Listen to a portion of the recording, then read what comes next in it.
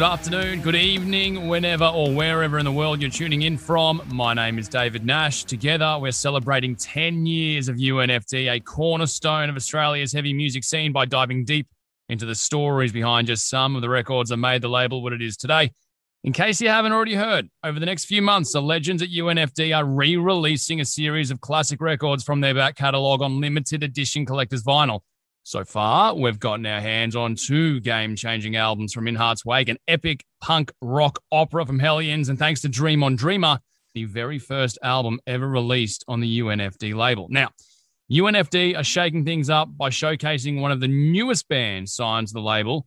They're a band that has absolutely exploded in the last few years, thanks in no short part to their bold and emotive brand of metalcore mayhem, their one-of-a-kind personalities, and their online presence that has basically turned the UNFD social club into their unofficial fan club. I am, of course, talking about the one and only Thornhill. And it's not even an album that they made history with. Although their 2019 debut, The Dark Pool, is undeniably wicked, it's their 2018 EP, Butterfly, however, that really set the wheels in motion for these stage-owning mosh lords. Guys, gals, non-binary pals, brace yourselves. It's time to get horny for Thorny. Before we jump into the story of Butterfly, we have to go back to the salad days of 2016, shortly after vocalist Jacob Charlton and guitarist Ethan McCann had graduated from high school together. Now, if there's one thing the unified group has learned from working with young Australian bands and artists, it is that hell hath no fury like a group of amped up mates with a message to share and the determination to get it out there. At this point in time, Jacob and Ethan had only been to a handful of concerts between them. And of those in their local heavy scene, they had no idea what being a band realistically looked like. But they knew they needed to give it a shot. But how do they do it? How do they go from mum and dad's garage to a festival mainstay in the blink of an eye? Well, how about a ripping debut EP? Usually bands will play together for years before they drop their first second of recorded music. But then again, Thornhill weren't a usual band. They were keen to get the ball, well, less rolling and more just chaotically barreling through the wind at 1,000 kilometers an hour. Before the end of the year, Thornhill had their debut EP, 13, set free into the wild, and it was pretty good. I mean, you know, UNFD wouldn't have signed the blokes if it wasn't, but usually when a band forms and jumps straight into the studio, you can expect a couple of dents around the edges. Nobody walks out of their first day in the kitchen holding a perfect 5-tier croquembouche, and no band's first few songs are anything worth busting out the good headphones for, no way. But somehow, Thornhill defied the odds and came out swinging with a couple of downright scorchers in the pocket. 13 went on to score the band a couple of pretty choice shows in their local scene, thrashing up a storm with the likes of The Brave, Hellions, and Void of Vision. They followed the 13 EP quickly with two back-to-back belters in 2017, Tempera that March and Limbo that August. And that's tempera as in a person who tempers something, by the way, not tempura as in the delicious crispy coating on a deep-fried prawn. That song in particular came at a pretty special moment in Thornhill's origin story. The legendary Architects were gearing up for an Australian tour, as before this whole pandemic kicked off, they were known to do from time to time.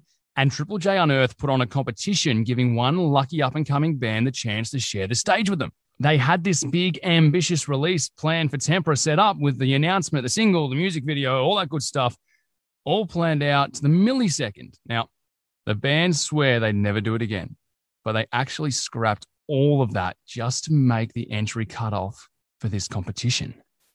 They uploaded Tempera to Triple J Unearthed just hours before the entries closed, and not only did it work out for them, but it worked out so well that they ended up snagging the top prize from another band. According to Matt Van Duppen, who at the time was Thornhill's manager, the guys in Architects actually changed their minds on who they were going to choose as their support act. They had another band they were ready and waiting to crown as the winners, but after they heard Tempera, they went, you know what? Nah, we've got to jump on that team Thornhill. Shortly before they started working on Butterfly, the bloke's original guitarist, Sam Anderson, decided the band life wasn't for him. Matt stepped into the role, that's the manager we just referenced, and soon enough, EP2 started coming together. Butterfly came together much more slowly than 13 did. There was a real process to refining it, making sure it wasn't just another handful of heavy and hard-hitting bangers, but a record that truly made the listener feel something. They thought long and hard about everything from the choice of specific words and lyrics to the amount of reverb they put on the guitars, right down to where each song would sit on the track listing. This was, after all, our introduction to a new and improved Thornhill. It needed to be a truly mind-blowing experience, a roller coaster ride of energy and emotions. They brought the Butterfly EP to life with Jamie Marinos in the producer's chair, who they found thanks to a local metal band called Pridelands. Now, at this point in the podcast, I get what you're probably thinking. Well, Thornhill really had it lucky. Hey, they rose up to the top with their first recordings, became legends of the local scene, and then bashed out their breakthrough EP without a single hiccup. Well, not exactly. For Jacob especially, the recording was actually pretty brutal. Tempera took enough of a toll on his voice as it was, and if you compare that with the sheer intensity of what ended up on Butterfly, God, his tonsils must have been fucked by the end of those sessions. Thornhill quite literally put their blood, sweat, and tears into making Butterfly, and shortly after they released it in February of 2018, they were ready to give it the explosive launch it certainly deserved. Right after the EP started to make waves, the band announced the headlining show at Melbourne's downright iconic Cherry Bar. For reference, this is the venue that hosted acts like the Black Keys, New York Dolls, Airborne, some of the biggest rock bands of our generation. Not only was it an ambitious show for Thornhill, it was their first proper headline show ever. And of course, they sold it out well in advance. That show was the moment where it finally all clicked for Thornhill. It was their oh shit moment, where more so than ever before, they realized music wasn't just their passion, it was their future. From there, it's been nothing but milestones and main stages for Thornhill, and they have the Butterfly EP to thank for it. Working with Jamie, for example, galvanized the band's writing and recording processes, which led them to self-producing The Dark Pool album just a year later. Jacob also found that because of the way he strained his voice in the studio for Butterfly, the live shows didn't exactly go as planned, but touring non-stop off the back of the EP not only served as great screaming practice, it also helped him figure out what he could and couldn't do with his vocal chops. And now Thornhill's live show is the best it's ever been. Okay, now that we've got a good bit of context on the Butterfly EP, let's go head-to-head with Matt, Jacob, and Ethan to get the full story. It is now time to talk to the boys that made this album or EP, and we're definitely going to clarify that in a moment. Would you please introduce yourselves? I'm Matt. I play guitar. I'm Jacob. I play vocals. I'm Ethan. I play guitar. Let's start with that album or EP. There's 6 tracks on the EP. So there was Tempera and Limbo were the 2 singles, and then we had the 6-track EP in Butterfly. But Tempera and Limbo were recorded like a while. How long before Butterfly? A fair bit, wasn't it? Pushing a year, I reckon. Yeah, pushing a year. Yeah, so they were out a fair bit before Butterfly. That was when we were still independent, and then Butterfly through UNFD. So let's talk about that period of independency, I guess you could call it. Were you a full-time band? I don't think we're a full-time band now. Yeah, pretty much. We definitely wanted to be. That's definitely always been the end goal for us. The reason why we, released music as soon as Jacob and I finished high school in 2016. And you went to the same high school, Jacob and Ethan, same high school. Is that correct? Yeah. Yep. That's how we met. That's how we started playing like shows together through Battle of the Bands and stuff up at high school. So you've just put out 13. Is there a bit of momentum leading into Butterfly? Yeah, sort of. From Tempera, yes. Yeah, not from 13. It definitely didn't pick up on 13. There was a little bit of interest around the band at that time, and I think we landed a couple of. I wasn't in I just managed the band at that stage. I wasn't actually playing in the band, but I think we landed a couple of support shows off 13. Yeah, we did pretty well, I think. Like we played some pretty big shows from that. Pretty well for a brand spanking new band, I think. Yeah. Yeah. It was I think it was very much like an introductory thing for the other guys because they hadn't played in bands before. Yeah, it's also because we did that thing of like we wrote and then released music. It's not like we had been a band playing local shows to then drop our first EP. It was almost like us just dropping a demo. And Ethan and I had never even really been to a local show. Like we didn't know anything about the scene or anything about anything we were doing. We'd been to like 2 shows in our life and we were just like, oh, yeah, this is what it is. So Matt, when did you officially join the band then? When did I join the band? Just before Butterfly, probably. Yeah, just before Butterfly. So I think it was 13, Tempera, and Limbo were already out, and then it was after. I think it was after we dropped Limbo, and we were about to, or you were about to do your first tour with the Brave. Yeah. Even though I think I joined just before the Brave tour, but I didn't know any of the songs yet, so I didn't play that tour. I waited till I think my first tour was the Void of Vision tour. Yeah. So how did that happen? You went from managing the band to joining the band. Well, I mean, I don't know. Why did it happen? I'm wrong, but I get the impression that I just knew how to play guitar and then wanted a mate. Yeah, pretty much. Basically, we felt we were in like a sort of different place with our other guitarists. We just sort of wanted different things out of, our futures, we think. And we were friends with MBD, obviously, through managing and, before that. And I knew he had chops at least to play riffs. So we're just like, 2 birds, 1 stone, I guess. So you're going in to make Butterfly. Had much of the material been written before you stepped into the studio? Yeah, most of it. Was it all pretty much done before you went in? I'm pretty sure it was. Nah, 2 songs were a bit all over the shop, but most of the singles were done, I think. Yeah, Reptile was pretty much done. Yeah, we finished that. Parasite was done. Much.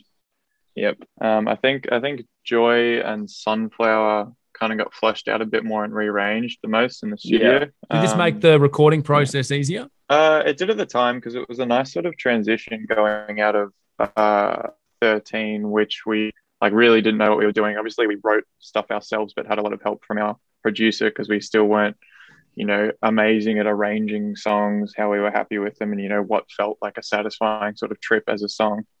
And then Jamie, our producer for Butterfly, sort of helped with that, which then set us up to sort of self-produce our first album. How'd you find Jamie? Did we meet him at a show? No, I found out about him through his business that he used to have with Lance called Half Moon Recordings, and they did work with Pridelands, who we really liked and I'm friends with now. So we just hit them up because we sort of liked what they were doing and were interested to work with him. Could you comment a little bit about the Triple J Unearthed competition that I believe you won, and then as a result you got to tour and play with Architects in 2017. What do you remember about those times? So that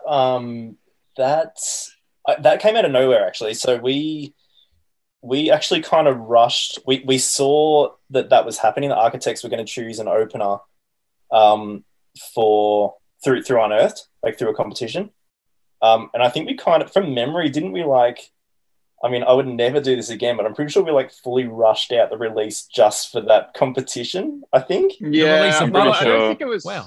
No, Tempera. It was Tempera. But we didn't have visuals, so that was how we got away with that because we did them for Limbo instead. When you say visuals, you're saying you didn't have a music video or you didn't have any professional photos? We did our first set of promos. No, our second set with Bromley. And then we did that with Tempera, and then we did a music video for Limbo because it was only supposed to be 1 song. Yeah, I think we were gonna plan it out a little bit nicer than how we did, and then we saw that competition thing, and I think we kind of just dropped everything and put out the track just for that competition. Which I would never do again, but it worked out for us because apparently Architects were about to choose another band. Well, this is what I got told by Triple J anyway. Architects were going to choose another band, and then we uploaded Tempera the night before the competition closed, I think, and they ended up switching to us. So I kind of felt bad, but it Do you know worked what out. it was about the song Tempera that they loved? No, I really the track, and I can say this because I wasn't in the band at the time, but the track was really, really good, and I think it was something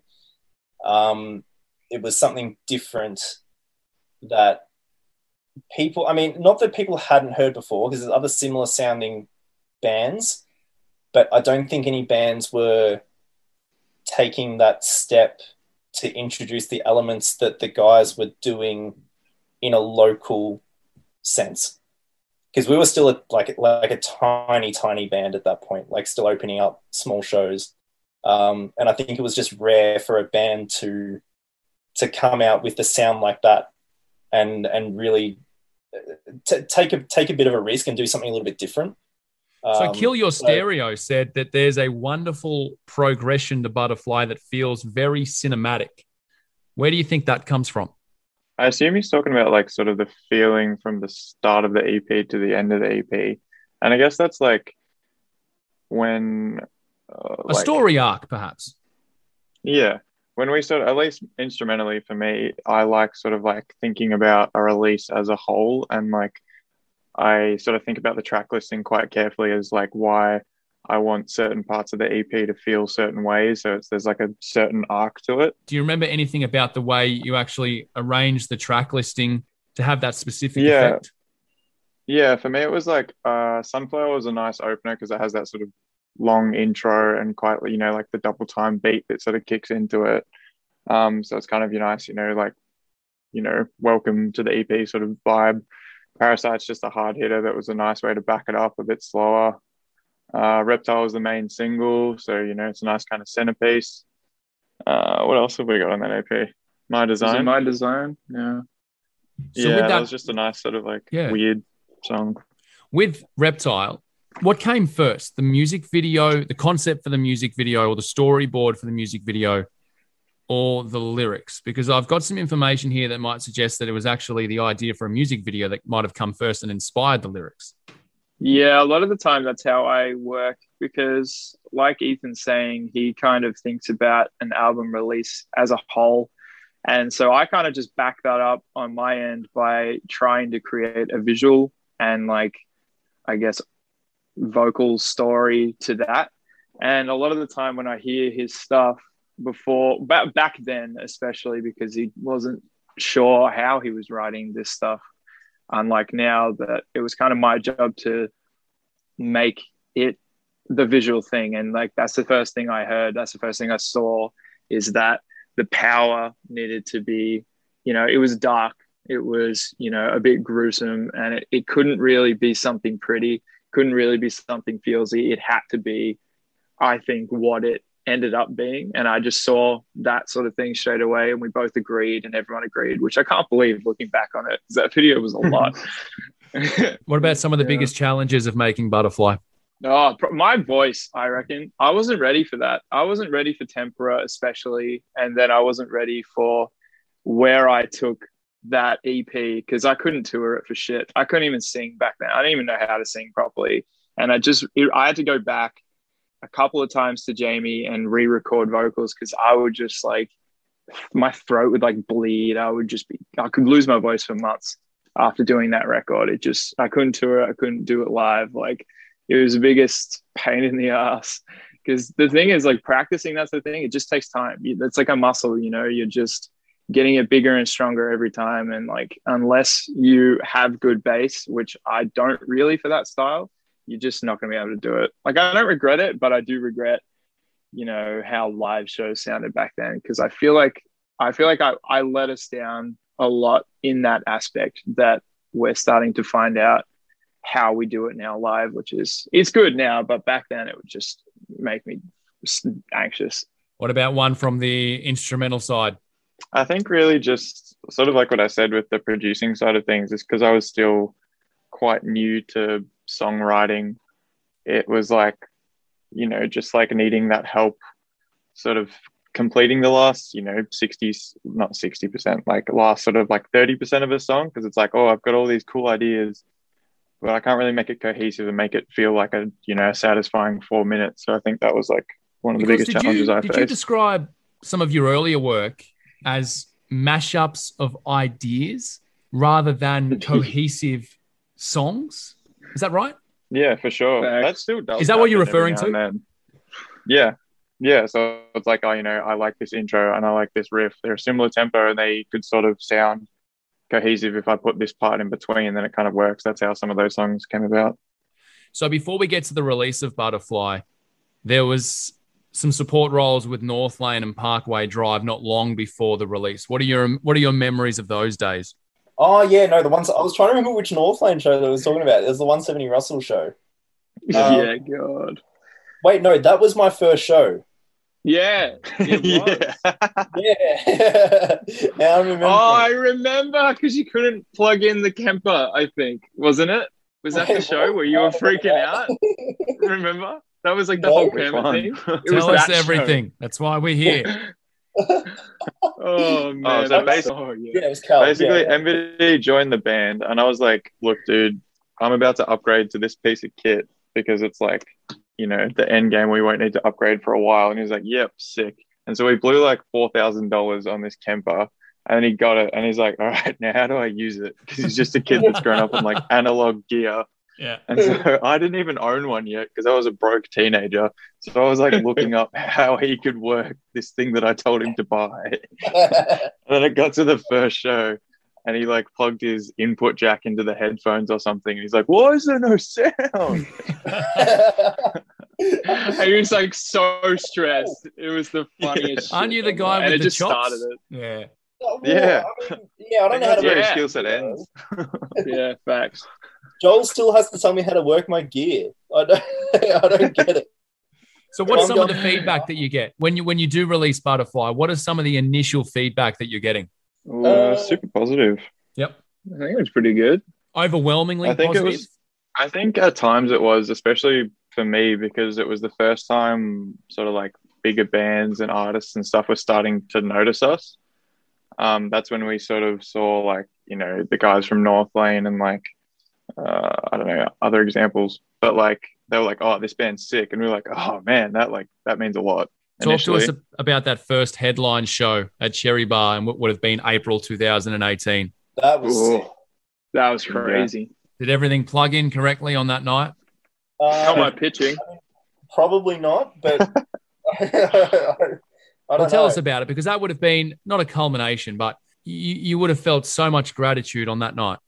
You're all Melbourne based, I believe. Yeah. Is that correct? So to play at the iconic Cherry Bar headliner show there, that you must have felt such gratitude. I think it was nuts to sell out our first show. Like that meant a lot to Ethan and I, that meant like a lot to just have that first headline show sell out and know that a lot of our family and friends are going to be there. And it just like, it felt like finally this could be the job we were kind of dreaming it would be. And it was like the first representation of that, seeing all those people, hearing the words out loud. It was kind of like we got off stage and we were like, "Oh shit," and our parents were kind of like, "Oh yeah, I see, I get it, I understand." And that was like awesome too, because it sold out. I mean, it sold out way in advance too. Like it was at least like 3 or 4 weeks in advance that the show sold out. I'm pretty sure. Yeah. So, and that was cool because that was their first headline show, and we hadn't done any touring. No. Any sort. Like we played a couple of shows here and there, but yeah, this was the first headline show, and I think how many tickets did it do? Like 200 and something? 240? 200 and something. Yeah, something like that, which was like at the time insane. Like really, really cool. And the show itself was awesome. So yeah, I think we all just had a good feeling in general after that. Those good feelings must have continued, because I've got some more shows that you played in 2018 with bands like In Heart's Way, Can Make Them Suffer, The Plot New. Then there was Unify 2019. What would you rather talk about, The Plot New or 2019 Unify Gathering? You get to pick, Jacob. 2019, 2019. Yeah, please. Jump, skip. Tell me about that, because by now the album has been out a long time. It has been out a while. So you've probably captured some new fans. You're playing on a and it was the first festival. time we played a new song too, because we played Coven on that from the Did new we? album. Yeah. First time we played it. So what did that mean to you as a band to be able to play that new song, but also play at Unify 2019? It was crazy. That was probably, well, I reckon that was probably one of the most nut sets of my entire life. Like, that was insane. I don't reckon we didn't even think we played very good at all. It wasn't the best show for us in terms of how we sounded, but we had never seen crowd interaction like that before. We'd also never seen that many people. We'd never been on like a stage that big, never, played a set that long, I think. Well, not really. It wasn't often. It was a fairly short set, I think. I'm pretty sure it was only half an hour. Was it? I thought it was half a bit over half a. Actually, back then it wasn't. Like 20 minutes. Exactly. Yeah, it wasn't. It was like kind of more of a big deal back then. And then a lot of our friends I don't want to play Coven too late in the set, but really, it was like 4 songs in. Yeah, I know. It's like all those scary things I was like about vocally, where I was like, I don't want to play the heavy song later. It's gonna ruin me. And now it's like not a thing anymore, thank God. But back then it was scary. I think that was like the first time that everyone who wanted to see the band for the first time was there. It was our first like big show in Melbourne. So if anyone had like missed out on seeing us at like support shows and stuff where a quarter of the room maximum would have known who the band is, and then eventually you grow your audience, you play that headline show. Some people might have missed out on tickets. Some people live too far away. Like Unify was that one time where everyone could actually be there at the one time. Do you think that was the night you might have said goodbye to the underground band tag, perhaps? Yeah, I think so. Definitely felt like it. Yep. Yeah, there was still a long way to go after that to get. And I mean, when I say underground band, I mean no disrespect in saying that. But from what you're telling me, that you felt you felt yourselves that you'd shaken something, I think for Ethan and I, well, just as songwriters as well, I think being on that stage with all those people is like stuck in our heads as an image, and feeling when we write other music now is like imagining bigger stages and bigger crowds and bigger interaction. It just like means more for where we push our sound and what we imagine it'll translate to live. Like, I think that was a big thing. I remember Ethan and I getting off that stage and being like, I think it was one of the first time we'd like hugged. Do you remember? Yeah. And we were, and it was just like, because you don't do that. And I was like, oh my God. And it was like, we don't really get off stage that often to feelings like that in that sense. And it was like a really big moment for us as a band, I think. We'll go around the room. We'll say, each give your favorite moment on the album. That might be a song. It might be a lyric. It might be an instrumental part. And then talk to us about what Butterfly means to you. We'll go in alphabetical order and we'll start with you, Ethan. So favorite moment on the album and then what Butterfly means to you. I'd probably have to say the Reptile breakdown. It's a bit of a like cliche answer, but I don't know. It's still like the toughest thing on that album, I think. And really that EP to me was like a really good like lesson learnt for my songwriting, I think, and sort of gave me a nice bit of confidence as to sort of take on the next project, which was our, debut full-length album. Jacob? I would say probably the Parasite chorus, just because it was such a different vibe for us that we just first gotten to explore, especially in my voice. Like, it was the first time I kind of noticed my range, because I didn't realize I could go as high as I do now. And it was kind of cool to see that I can like be more of a valuable member as a musician, I think. And it was like, that was the first time we really like took that for a spin. And I appreciate that looking back, I think. Probably just that is just like a big confidence thing. I think it'll always stick with me as like the first time we really pushed ourselves, and it'll, resonate with me for every release we do. Matt, yourself? I would say probably this, like the start, like the intro riff of Reptile, just because it still holds up so well now with like our live show, and people still go nuts for it. And I still remember at the release show playing Reptile and that riff coming in at the start and being able to see the whole room, like not even just like the front row, like the whole room front to back jumping at that moment, which is really, really cool. And you actually get to see it properly because the riff's so easy. You can actually like look up and take it all in. So yeah, that's like the part that's stuck with me from that release, I think, for that reason. My guests today on UNFD, the official podcast, are Ethan, Jacob, and Matt from Thornhill, talking about their memories making and releasing their EP, Butterfly. Gentlemen, thank you for being on UNFD, the official podcast. Thanks for having us, dude. Man. Thanks, mate. Thanks for joining me here on UNFD, the official podcast. And to everyone out there listening, thank you for tuning in. As usual, this episode was written by Matt Doria and produced by Abby Lou Key. I'm going to hop away from the mic, but stay tuned for our next episode in a few weeks' time alongside the 5th installment in UNFD's 10th anniversary vinyl series. If you reckon you can guess what's coming up, feel free to hit us up on the socials. We certainly welcome all of your wild conspiracy theories. We've had a little bit of a change in the schedule over the past few weeks, so the hint we gave you in the last episode of the podcast actually applies to one a little further down the path. We're going to stray a bit from the formula this time and not give you a hint for what to expect next time around. Or are we? Maybe there was a subliminal message in this episode that gave it away. For now, of course, you can grab a copy of Thornhill's beautiful new Butterfly pressing from 2400 or unfdstore.com, as well as some jaw-droppingly juicy Thornhill merchandise. Take care, stay safe, and mosh on.